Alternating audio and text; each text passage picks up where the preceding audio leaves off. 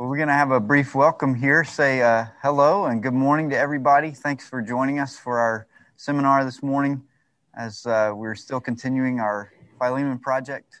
And glad to welcome Thurman Williams here with us again in Atlanta this week.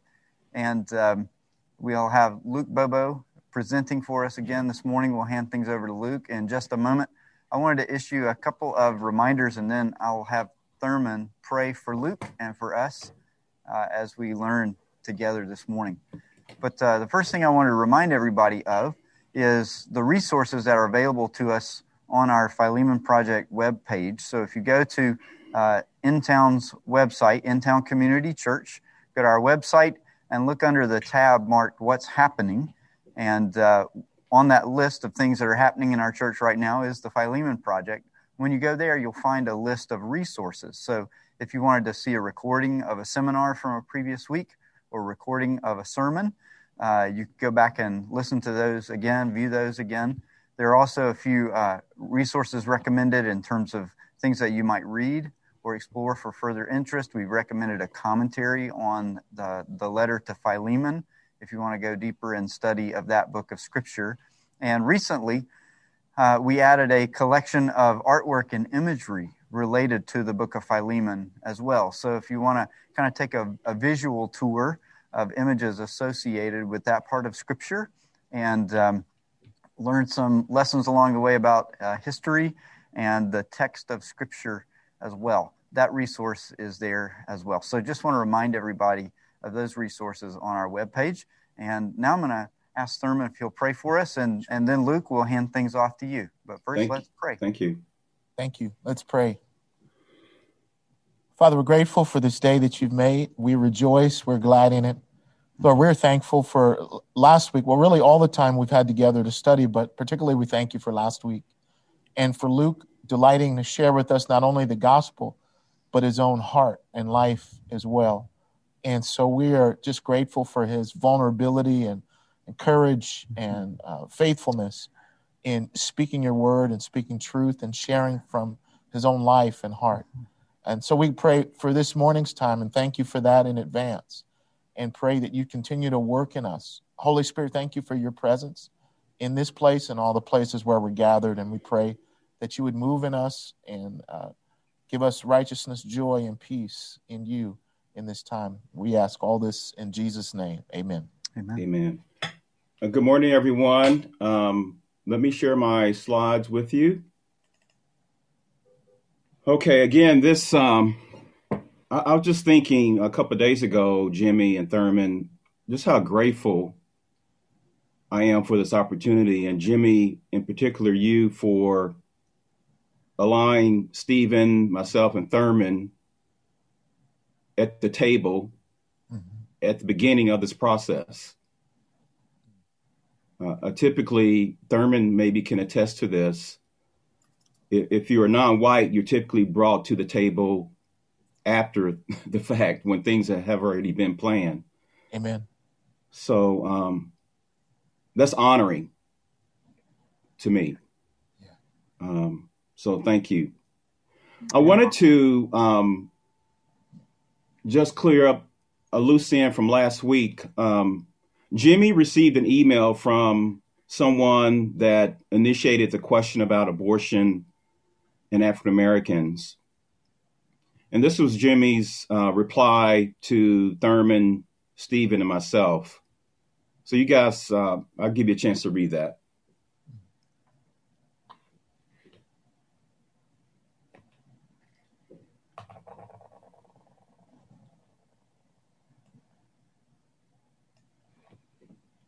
And so this person said they were encouraged, their eyes were open.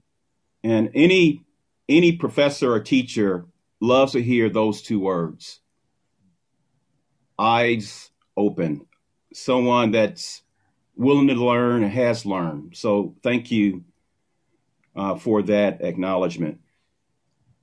So this is a long title. This is our subject for today. The story of an African-American family, how slavery, Jim Crow, the civil rights era, and the present realities of a racialized society impacts them positively and negatively. Now, it's without question we have made progress here in America. That's undeniable, and I praise God for that. But I think what this pandemic has shown us is that in many ways we have taken steps backwards. We have stalled. So I'm going to share some positive impacts and negative impacts. I'm going to use my family as an example, as a case study. On the left-hand side, your left, is my son, Caleb Avery Bobo. He's 26. On my right, your right, is my daughter, Brianna Amber Bobo. She's 31. In the middle is my wife of nearly 38 years. We'll celebrate 38 years in May. I'm trying to catch my grandparents who were married 67 years before my grandmother passed. So again, enjoy the ride. And this is our story. But I need to make some caveats or make some comments early. And that is, here's one comment. Black families are the same and different as white families. We have experienced the same America as our white peers, and we have experienced a different America. That's why Dr. King spoke in, I think, 1967. He talked about the other America. In many ways, African Americans experienced two Americas. And so here's the caution. You may listen to me or listen to Thurman and listen to Stephen and say, look, those are examples of people that have made it. But I caution you not to do that, because the Black experience in America is not monolithic. It's not a one size fits all, much like your experience is not monolithic. And you may remember during the presidential election, people will often point to Candace Owens. You should Google her name, Candace Owens, and say, look, she's a Black Republican. If she can agree with us, then why can't those other Blacks? And I would say that was a way of pimping her. So you should Google Candace Owens. And I should say this, she doesn't speak for me. I just want to get that out right now. She doesn't speak for me. So some more first comments. I just want to caution you, anytime I teach a class, I often begin with this statement: beware of cognitive dissonance.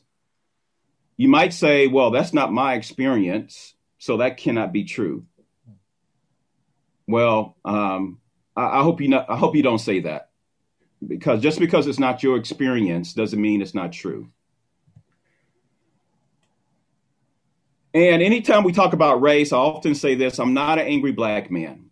I don't have a chip on my shoulder.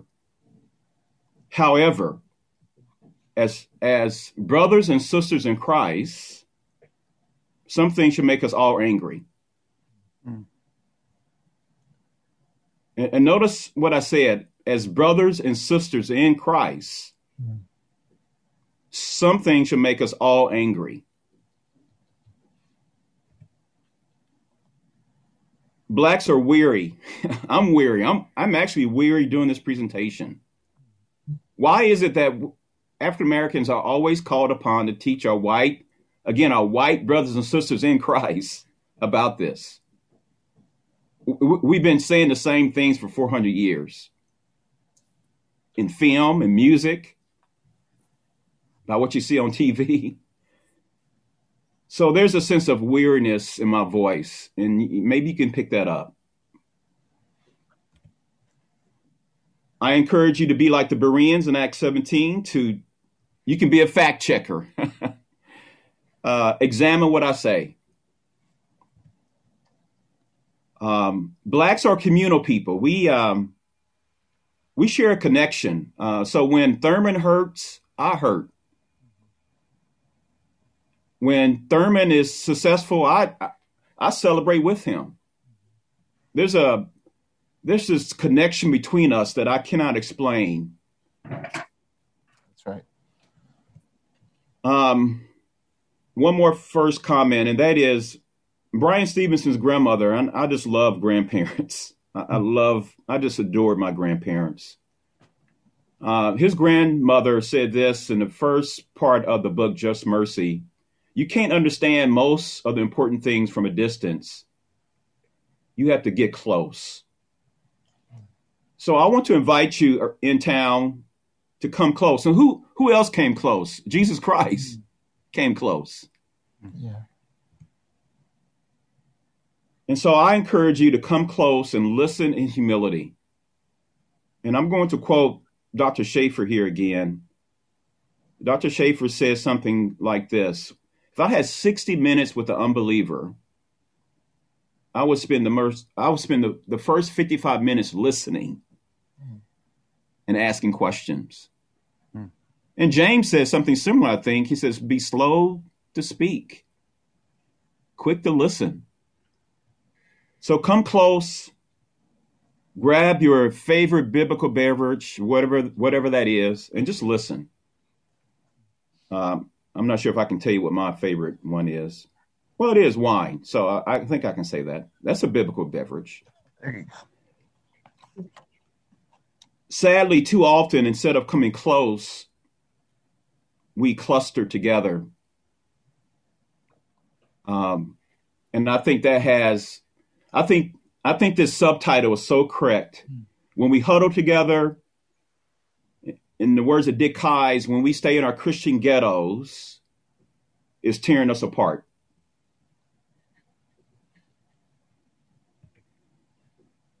And I guess you are forced to hold the questions to the end because you're on mute. So, but I still wanted to say that. Okay, so here we are. Once upon a time, I was born to a teenage mother. My mother was 15 years old when she had me. And so I had three strikes against me. I was Black, I was a male, and I was born to a teenage mother. Mm-hmm. So you might say I was on my way to be in the school to prison pipeline. Mm. But my mother, because she had to drop out of high school to raise me and my brother who came 11 months later, she emphasized education. Luke, get your education. Luke, get your education. So it's no wonder that I have 4 degrees today, and I would get a 5th if my wife would let me. But she would probably divorce me if I tried to.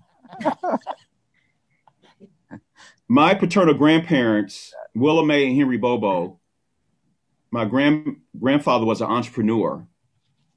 And my grandmother would say to me, Luke, when you go to college, Luke, when you go to college, Luke, when you go to college.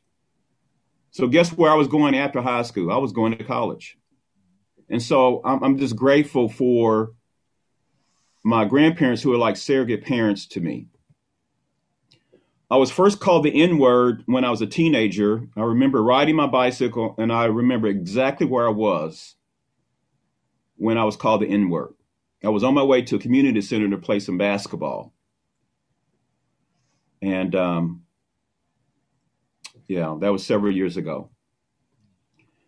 Because of education, I excelled in high school. I loved going to school. I didn't understand why we had holidays.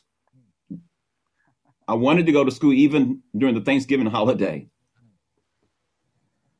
So I was told in high school, Luke, you're good in math and science, so you should pursue engineering. I said, okay, I will pursue engineering. I do remember this white female peer who said to me, Luke, I bet you can do 3 things. I bet you can play sports. I bet you can dance. And I bet you carry a knife. Well, I could dance, so one out of three is not bad. That's 33%, but that's still a failing grade. But she assumed those 3 things about me. That's what you call a stereotype. My wife, Rita, was born to a single mother. She's the second oldest. Her other siblings are all boys. There's 3 different fathers, 4 kids, 3 different fathers. Rita never met her biological dad. So we met at KU, Rita and I, and she tells this experience. She was pursuing business administration, and she tells this story about being in finance class. She went to the professor during his office hours, as most students would do, because she was having trouble with the homework. And the professor, a white professor, said to my wife, "You people don't do well in this class." My wife looked around and said, "What people are you talking about?" Needless to say, Rita dropped that class and took it again the next semester and made an A in the course. So we got married. We bought our first home in Raytown, Missouri, just outside of Kansas City, Missouri. And we later found out, as we lived in this house for a couple of years, we later found out that our two neighbors on either side of us, they had to get verbal consent to let us move in. And if you don't know, that's a carryover from probably restricted covenants. Restricted covenants and redlining created our suburbs. In fact, here in Kansas City, there's a famous name, J.C. Nichols, who created the suburbs here in Kansas City because he was instrumental in redlining and instituting restricted covenants. In fact, I've been told that J.C. Nichols was often invited to Washington, D.C. to inform other people around the country how to do this, how to create these suburbs.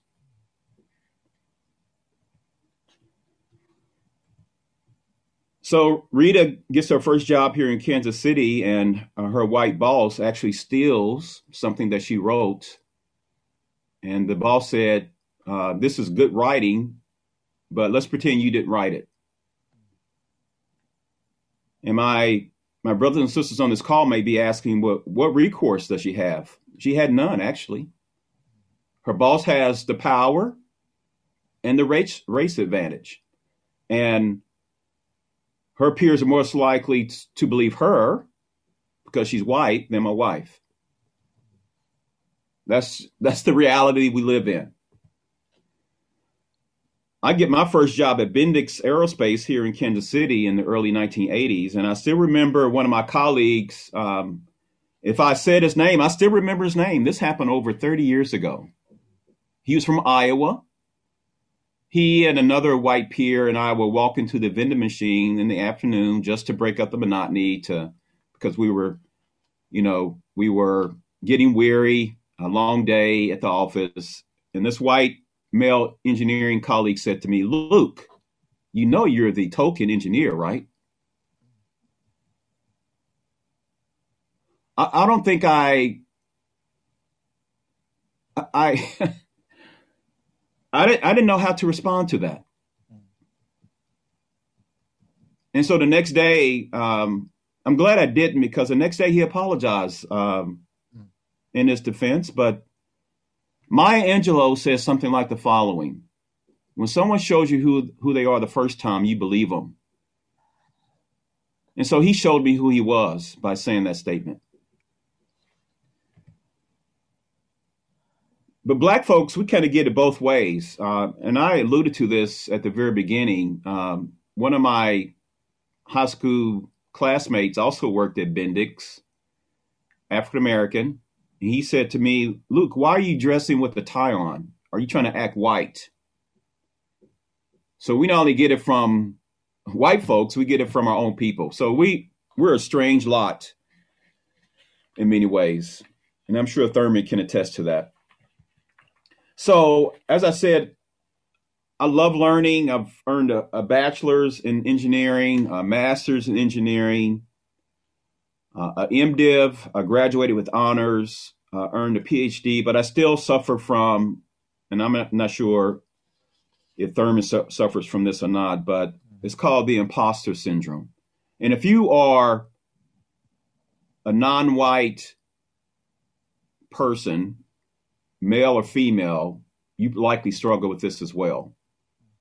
This whole notion that you're not good enough, that you need to do more than your white peers to make it. It's like my sister and I, we talk about this often. She says, you have to bring your A game. There's never a time I can let down or be a slacker. I have to bring my A game. And so that brings me to my book. And so just imagine how I feel when you're under this pressure to always do well, that you're never good enough, to find typos in your book. And so you feel like a failure. And I've taken a page from Dr. Anthony Bradley. I think you know Anthony. I've taken a page from his book, or from his experience in the classroom. Anthony says he puts all his credentials on his syllabus just to prove to himself that he belongs.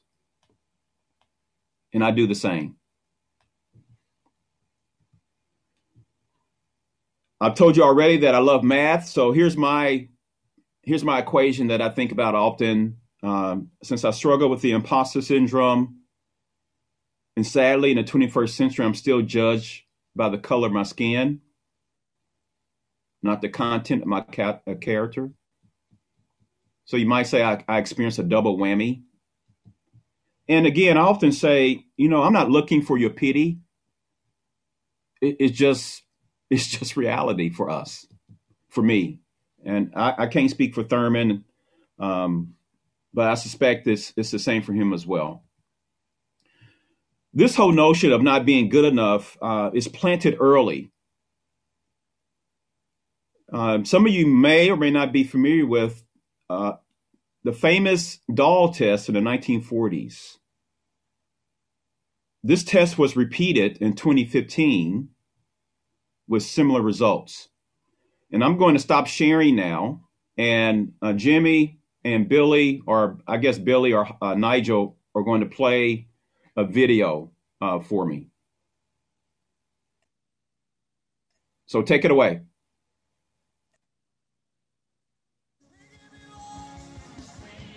Every black female has a big butt and big boobs. Loud, obnoxious, ghetto. Light skin being more attractive than dark skin. We're not smart. We're this way, we're that way. And a lot of times we have to prove ourselves as not being true. At a young age, I already knew the standards for a girl like me. As I become older, they become more obvious. You have to have permed hair, relaxed hair. Straight hair or like blonde hair, long waves or something. And if it's natural, that's good hair. Like bad hair is hair you have to relax because it's kinky.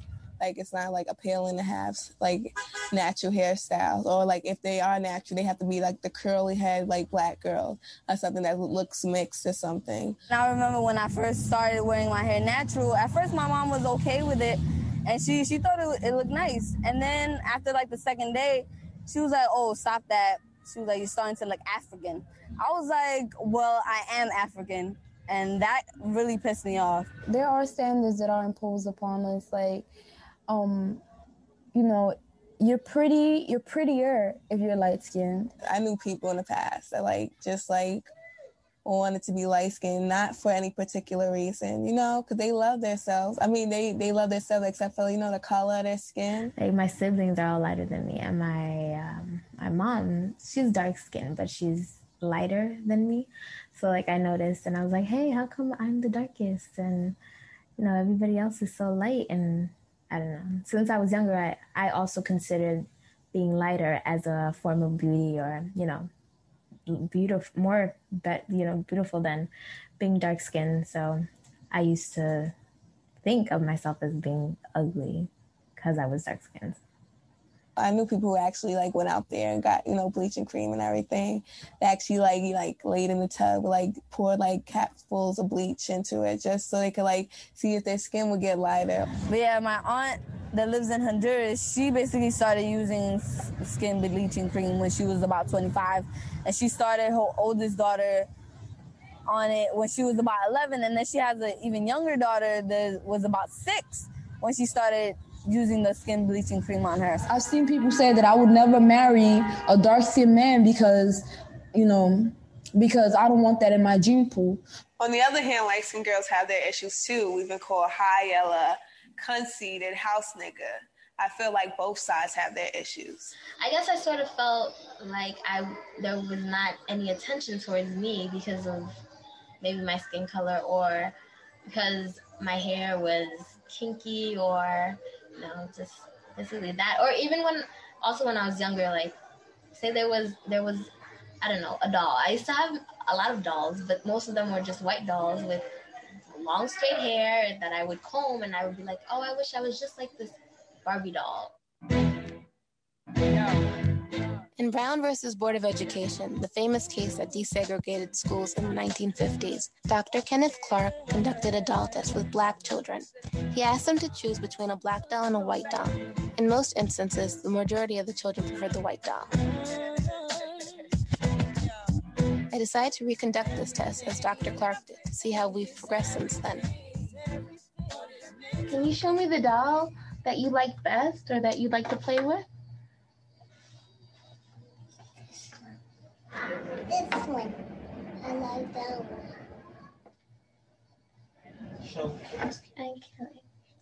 This one. That one? This one. I like to play with this. And can you show me the doll that is the nice doll? And why is that the nice doll?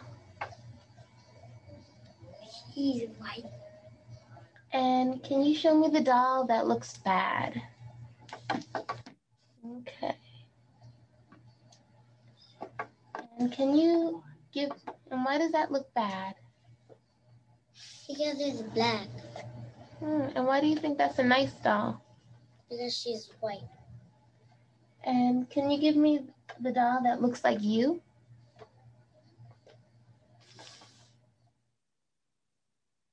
"15 out of the 21 children preferred the white doll. Our ancestors came to this country and they were pretty much ripped out of their culture. They couldn't speak their language. They couldn't, they couldn't be themselves. They had to be like what everybody else told them to be. When you don't know where you're from and you don't know what country you're from, all you know is basically you're from Africa, that's all you're given, I feel like it brings on like a lot of ignorance and it builds a lot of anger. I've seen it build a lot of anger in a lot of Black young females.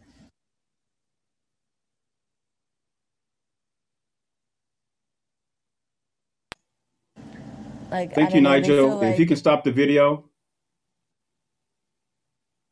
Thank you. I'm going to share my slides again. So something is happening in our country that kids that age would conclude that the white doll is nice and they are not nice because of their skin color. I have my suspicions what the reasons are, and I can share those at another time. So let me talk about my beautiful kids. And I should tell you that I am just honored to be the dad to these two. They're knuckleheads, but I love them. They're my knuckleheads. So this is my daughter, Brianna. She was born in on December 28th. And the reason why 1988 is italicized is because I had just finished my master's in engineering. And I'm afraid that if I hadn't finished by then, I probably would have still been working on it. But my daughter, we lived in a predominantly white neighborhood in St. Louis. My daughter has always been a great writer. She wrote this science report so well at Selvage Middle School, a predominantly white middle school. and her science teacher thought she had plagiarized. And so my wife had to march up there to the school and say, I was at the same kitchen table when I saw my daughter write that report. My daughter has always scored high on the language arts. She's just off the charts on those national tests. She did so well in Spanish that she transferred several, I think 9 hours of college credit to Indiana University from high school in Spanish to Indiana University. She wrote her first book as a fifth grader. And in fact, she's the first one to be published in our family. This is the book she wrote. Avery is my son's middle name. So it's entitled Avery, Let Down Your String of Paper Clips. My daughter still has a great imagination. And I told you that Black folks can be pretty strange. We can criticize our own folks. So in St. Louis, they would bus kids out to the suburbs where we stayed. And some of these Black kids would come out, and because my daughter talked so well, she was accused of talking white. So again, we get it from both sides at times. Today, my daughter is 31 years old. She's a supervisor at BJC in St. Louis, Barnes Jewish Hospital. She's been rewarded for taking the initiative on several occasions. She's an entrepreneur. She has her own company called Be Social. And she has introduced her slow dad to buying stock. So when we first moved to St. Louis, our real estate agent tried to steer us away from the suburbs to a place called Blackjack in St. Louis. And Jimmy and Thurman know about Blackjack. It's predominantly Black. She tried to steer us away from predominantly white neighborhoods. Again, a part of restrictive covenants and redlining, keeping white, and black. This is my son, Caleb. He's a knucklehead, and I'll tell you why I call him a knucklehead. He finished high school in 3 years. He's a very bright young man. He could have finished University of Kansas in 3.5 years. But we encourage him to stay that additional semester. Because he had a concern for the low number of African-American men graduating from KU, he started the Black Men Union. His hope was to increase the numbers of African-American males graduating. It's abysmal, the numbers. Less than 10% of Black men that attend KU actually graduate. So he wanted to up those numbers. He graduates from KU with honors. Just amazing how well he did there. He was part of a select class to enter SLU, and he graduated there in a couple of years with a master's. He's been asked to move back to St. Louis because his former employer wants him back, and they pretty much said to my son Caleb, "You name your salary, we want you back." 26 years old. But I worry most about him. Of my 2 kids, and Thurman has sons, I worry most about my son because of these 3 young men.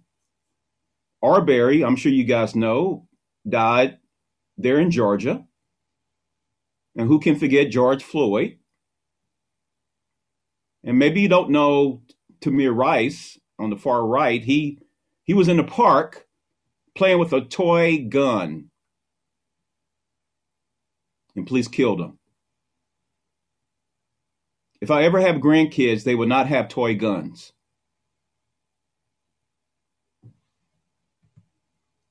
So why do I call my son a knucklehead? This is something I learned that Black mothers would say to white masters coming for their Black sons. Black mothers would say to white masters, "Oh, my son, he's a knucklehead. He's shiftless and lazy. He's dumb as an ox. You don't want him." So these Black mothers would denigrate their sons to save their life. And so when I call my son a knucklehead, it's a carryover. It's amazing how things get passed down from generation to generation. And you can find more about that in this book. I heard this author speak at UMKC, University of Missouri, Kansas City, here in Kansas City.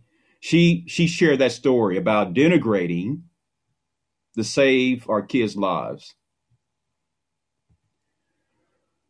So my wife and I saw Hamilton. I am obsessed with this musical. I bought the book. I read the 700-page book.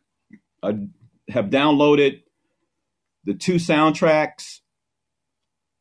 But we're like Hamilton. My wife and I work like we're running out of time. We are both driven, in other words. But that has cost us. This notion to be driven and to be excellent has cost us. And it's captured in this tweet that I saw in February.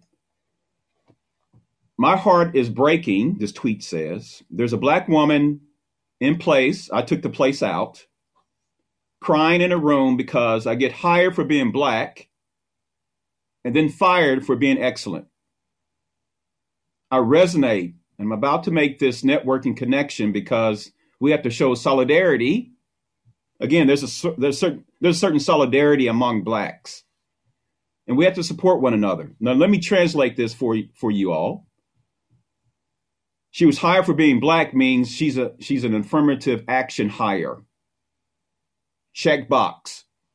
We done our duty. Yay. Pat ourselves on the back. Fired for being excellent means some white person was intimidated by her truth-telling and or because she was doing excellent work. Now, if you think that's outlandish, it's happened to my wife and I. It happened to me in St. Louis. I was working for a Christian nonprofit, and that's important. A Christian nonprofit. I was told to speak up more because I was a director. I spoke up more, and I was unjustly terminated and given a very generous severance package. We call that hush money. Just go away quietly. Now I'm in a place now where my colleagues will say, we wish Luke speaks up more. You know why I don't speak up more? Because of that past experience. My wife was told at a company there in St. Louis, I'm not going to mention the company, but she did excellent work there. She was told to tone it down, take your boxing gloves off. 2 white females actually sabotaged my wife's career there. And secondly, my wife was given a generous severance package. Again, just go away quietly. That's hush money. And can you say deja vu? It happened again to my wife here in Kansas City. We've been here almost 6 years now. This time we said, we're not going to take this time. So we sued, or she sued, and she won a settlement. And I think this is quite telling. Our family has been disrupted at least 5 times.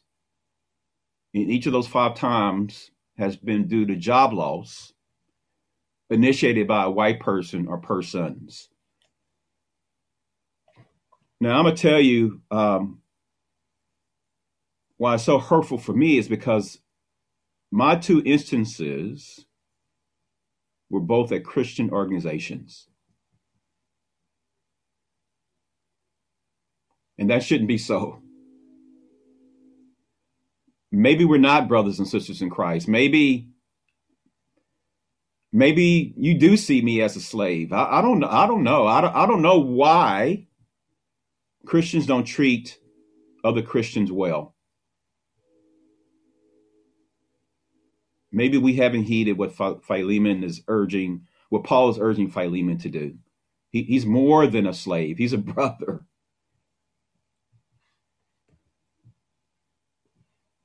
Our encounters with the police have been pretty mild. In fact, I took a 11-week Citizens Police Academy course because I wanted to understand. I wanted to come close. And you can see me there. You can point me out, I'm sure, right? I left this class with a great appreciation for what police officers do, but I still have trust issues. I still have trust issues. And one of the reasons is this sad story. If you haven't seen this film, When They See Us, I'm going to tell you that it was hard to see. It's a 4-part series, and I wanted to not even watch the other 3 after seeing the first part of this series. It just breaks your heart. It makes you say what my niece often says, why do they hate us, Uncle? Why do they hate us? And so one of the legacies of Jim Crow and slavery and the civil rights era is, and you shouldn't, hopefully not surprised, but I have difficulty trusting white people initially. And we say, why are all the black kids sitting together in the cafeteria? And a book is named such because it's hard to trust our white brothers and sisters. And what's most sad, it's hard even to trust our white brothers and sisters in Christ. And that's the harsh reality. And here's one of the reasons why it's hard to trust. If you don't know about the Tuskegee syphilis experiment, you should learn about it. But this experiment went on for 40 years. During Jim Crow, and you might not know this or remember this, but Bill Clinton actually apologized to all the survivors and families that were impacted by this experiment. When Bill Clinton was in office, he apologized. If you don't know the story, 600 illiterate black men participated in a study that they didn't know they were participating in. 201 of these men did not have syphilis. 399 did have syphilis. Now, it's debatable, did the government give these men syphilis or did they already have syphilis? But here's the most inhumane thing we know about this experiment. The government had a cure, penicillin, but they wanted to see what untreated syphilis would do to these illiterate, vulnerable black men. So that's why many black men have difficulty going to a white doctor. A longer lasting legacy was black distrust. And so I hope you begin to see or connect the dots here. Even my barber said he's not taking the vaccine. It's because of experiments like the Tuskegee syphilis experiment.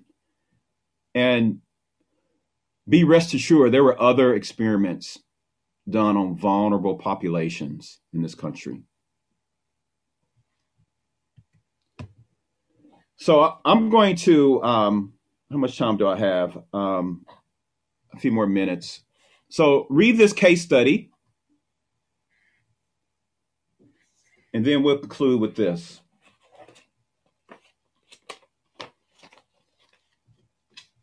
And I posted this on Facebook.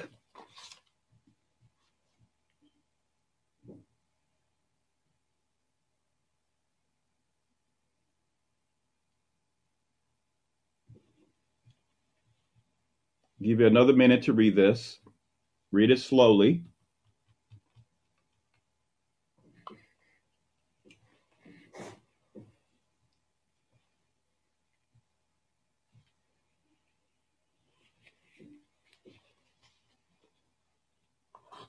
So I hope you get the gist of what my task was I wanted to repair the fence because it was an eyesore.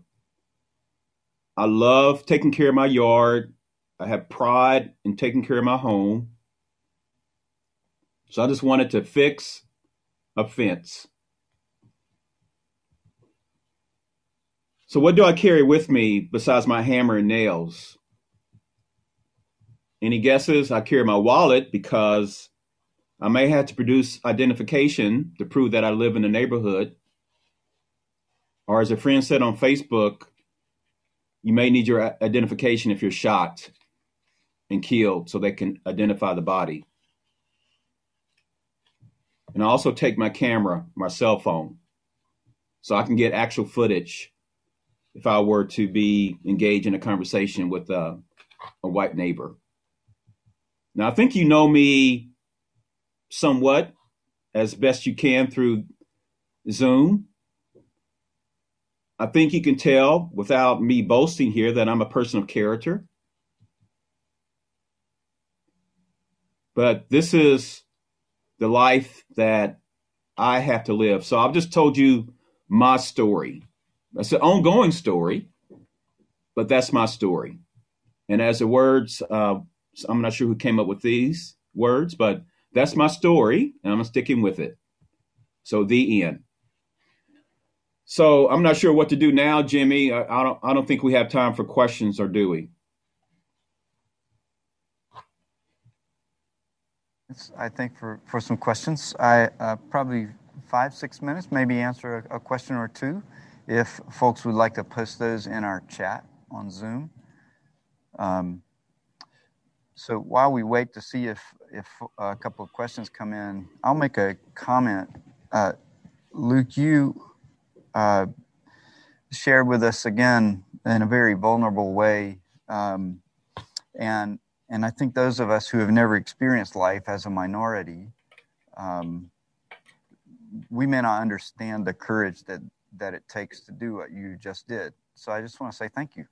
I really appreciate your sharing and doing that personally, and trusting us with those things.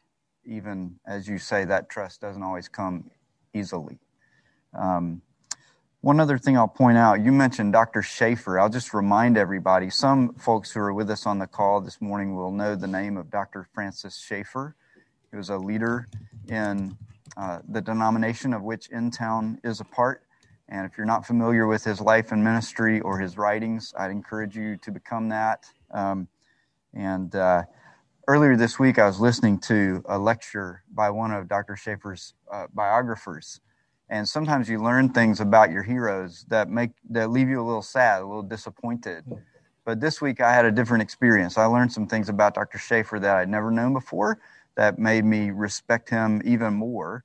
Among those things, I learned that when he was in college at Hampton-Sydney University, he went out of his way to attend a Sunday school class that was for African Americans predominantly. And several instances like that throughout his life that I was just unaware of where he was at a time when it would have been very risky for him. He was going out of his way to build bridges with folks who are not like him. So maybe I'll share some more of those stories another time with InTown, but just wanted everybody to know that Dr. Schaefer you mentioned is Dr. Francis Schaefer. So, likewise, Jimmy, I found out that Albert Einstein, the guy with the crazy looking hair, he too went out of his way to help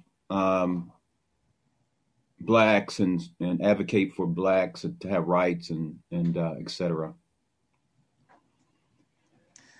Thanks. Well, Luke, I don't see any questions coming in, but I wonder if, Thurman, can I put you on the spot? Maybe do you have something that you'd encourage Luke to follow up on, something that he mentioned that he could share? Could I add to that, Jimmy, by absolutely sure. Thurman, for example, have you had any bad experiences with the police, or have your sons?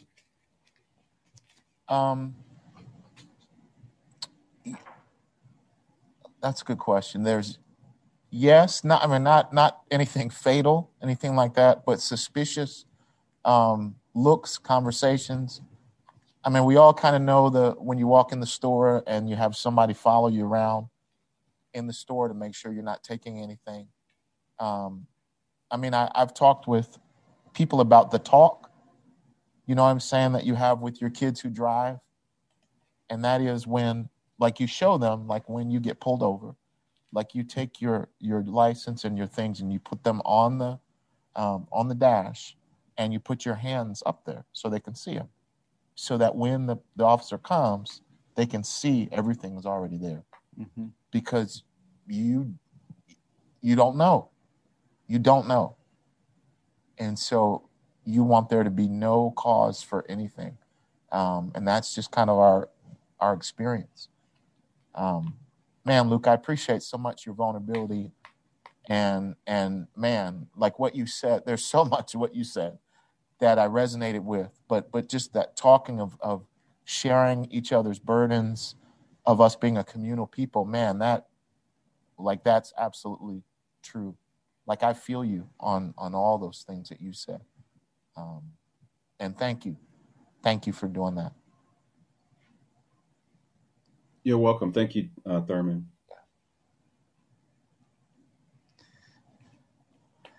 Can I just say this, Jimmy? I love the church. I love God's word. But I often wonder, people tell me not to be cynical. I just wonder, what will it take from our white brothers and sisters to get it? And to move from saying I'm sorry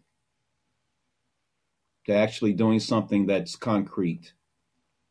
So we don't have to have a 9-week series on a 21-verse letter. What will it take?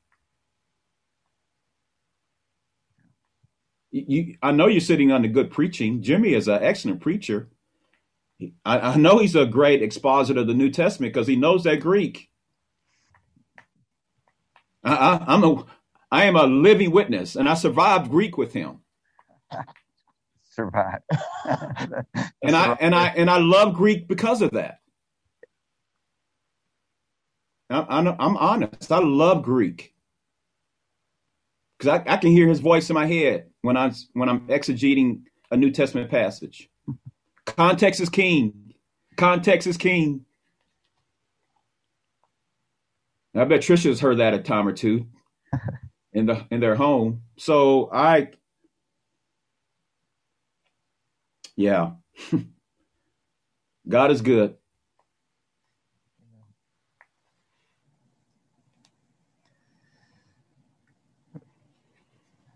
Luke, thanks for sharing that. Again, that's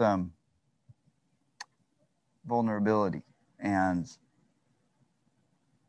I got an email this week from somebody who's just really struggling to hang on to hope because of the circumstances of their life right now. And one of the things I took away from reading that email was there are times when we have to stand in the gap for others and hold on to hope that they can't see. And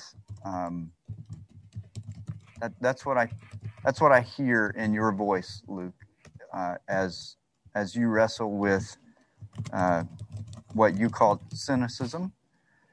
It just reminds me that part of my calling as your brother is to hold on to a hope that things can change, and then to be part of that change in the ways that the Lord is calling me to. Part of why we're spending so many weeks doing this, as you guys know, because we talked about it, is In-Town is a 35-ish year old church. We've been around the block a bit, but in that history, there's not been a period of 10 weeks when In-Town has sat under the leadership of Black men. And we need to experience that. that needs to be experienced not just for a week or two, but for long enough for us to build these relationships that you feel comfortable showing this kind of vulnerability, and that we get a sense of what it means to come close and listen, so that we can do what I'm finding is it was actually a characteristic of Dr. Schaefer's ministry that was more about personal relationships than anything else. So the thing that has gotten me more interested than anything else in doing what I can to heal the division among our races, the thing that's gotten me more interested than anything else in helping the church to grow in this area is friendship with you guys. It isn't reading articles. It isn't reading books. It isn't studying movements or being part of a cause. It's just knowing you well enough to hear grief in your voices and then learn, why have I not been listening? Why have I been ignoring that sadness? Why have I not asked Luke more deeply about this cynicism? Why have I stayed comfortable instead of coming close? And it's those personal relationships more than anything else that I find is really impacting my own life and heart. It is doing what the scriptures say. It's being a brother and listening like a brother to brothers and to sisters. So I'm hoping that we can just live some of that out, model that, pursue that more fiercely as the people of God in weeks, months, years to come. I'll take a moment just to share one thing I learned this week about that. A story from Dr. Schaefer. Some of his earliest ministry was with children, sharing the gospel with children. And one of the children he had the opportunity to share the gospel with became a believer in Jesus and was discipled under Dr. Schaefer's ministry, had Down syndrome. And as Dr. Schaefer was dying of cancer, his daughter asked him, "What do you think is the most significant thing you did in ministry?" And he said, the name of that little boy who had come to faith and who had remained a Christian for his entire life. That connection personally, rather than with cause or issue or abstract theory, but just getting to know people and loving people. That's what's having the most profound impact on my own heart. I can't speak for every person, but I would just encourage all of us as believers in Jesus, especially white Christian brothers and sisters. I would encourage us pursue relationships. If you're tired of hearing headlines, if you're tired of listening to stories, and if you're tired of hearing lectures, then listen to people. Draw close and listen to people.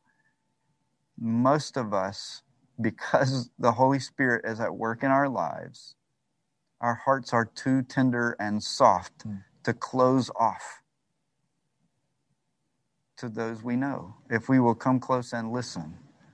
Maybe you have enough fatigue in your system to harden your heart against the headlines or to harden your heart against a lecture.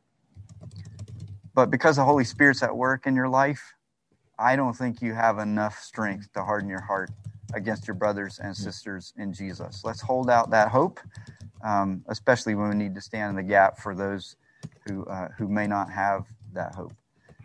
Let me make a shameless plug, if I could. I'm going to ask Thurman to make a shameless plug in a moment for something different. But I'm going to make a shameless plug for a book written by a friend of mine. This is a book called Race, Economics, and Apologetics. Is There a Connection? And it's written by a guy named Luke Bobo. Who is that? George Washington Carver is on the line, but there's no Luke Bobo. This is transcription turned into book form of a talk or series of talks that Luke gave at one point. I found it really insightful. It's a pretty short book, and so quick read. But one of the things that I find happens in my own life is that when I have a personal relationship with someone, then when I read books or articles they have written or recommended, they have a deeper impact on me. So I would hope that many at InTown could purchase this book, read it, and would have a deeper impact because you now know Luke Bobo, and he shared his heart and his story with you. So you could listen and benefit from his teaching again through this. And Luke has written other books as well, but I'll recommend this one. And it's the sort of book that I'd say, hey, buy a copy, read it, pass it on to someone else, and let them read it as well. So that's my shameless commercial for a great resource by Luke Bobo. Thank you, Luke, for the work reflected here. Thurman, Jimmy, I'll give you a cut of the proceeds. For it. All right. Okay. Well, that was actually a lecture. That was actually a lecture that I gave in 2018 in Chicago. So that's why it's so short. But for that shameless plug, expect a cut of the royalties. Yes. Well, Luke, having written a book and having cashed all those royalty checks, I'll be surprised if we get much above the $2 amount there. Yeah. You'll get your quarter. I get my dollar. How about that? I know how that works. Yeah. I know how that works. Yeah. Hey, Thurman, tell us what's coming up in a few minutes. I saw someone just asked for the name of that book again. Oh, yes. It's Race, Economics, and Apologetics. Yes. Race, Economics, and Apologetics by Luke Bobo. So the shameless plug that I'm making is to join us as we really continue a lot of the themes that Luke brought up in this teaching time. Join us for worship at 10:45 via live stream, as well as those that are coming here in person. And Jimmy and I are going to be team teaching together. We saw a great example of that last week with Jimmy and Stephen. And so we're team teaching, talking about why we're hopeful. What are the resources that God has given to us to continue the fight, to continue to go, to continue to work towards justice, to continue to work towards unity and reconciliation together. So please join us for that. Great. Yep. Thanks, Thurman. Well, I'm going to pray for us, and thank you again, Luke. Thank you, Jimmy. Lord God, would you please bless everything that we've done together in this time? There are so many hurdles and hindrances and barriers. One of them is just the weariness that can be felt. And another is cynicism. Mm-hmm. Another is this difficult question as white Christians ask, what can we do? And we hear Luke say, well, stop asking me that question. But we really don't know what to do. And so that can become an impasse. But you can help us over it, Holy Spirit. You can work in your people. You can help us to make progress. One of the barriers we experience is just technology. We would love to be doing all of this face-to-face. We're not able to because of a pandemic. And therefore, we're having to do all of this through Zoom. You, Holy Spirit, can do more through this means than we could ever imagine. And so we pray that you would do that out of mercy. We pray that you would bless Luke and Rita and their family. Would you return to them a reward upon reward for their faith in you and their trust in you, even as they have followed you in good times and hard times.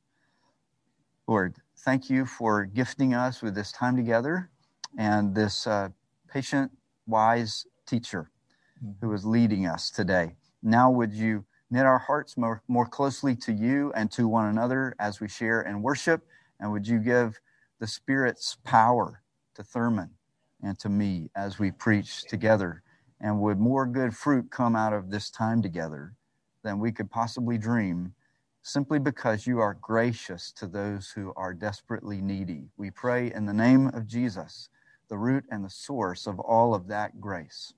Amen. Amen.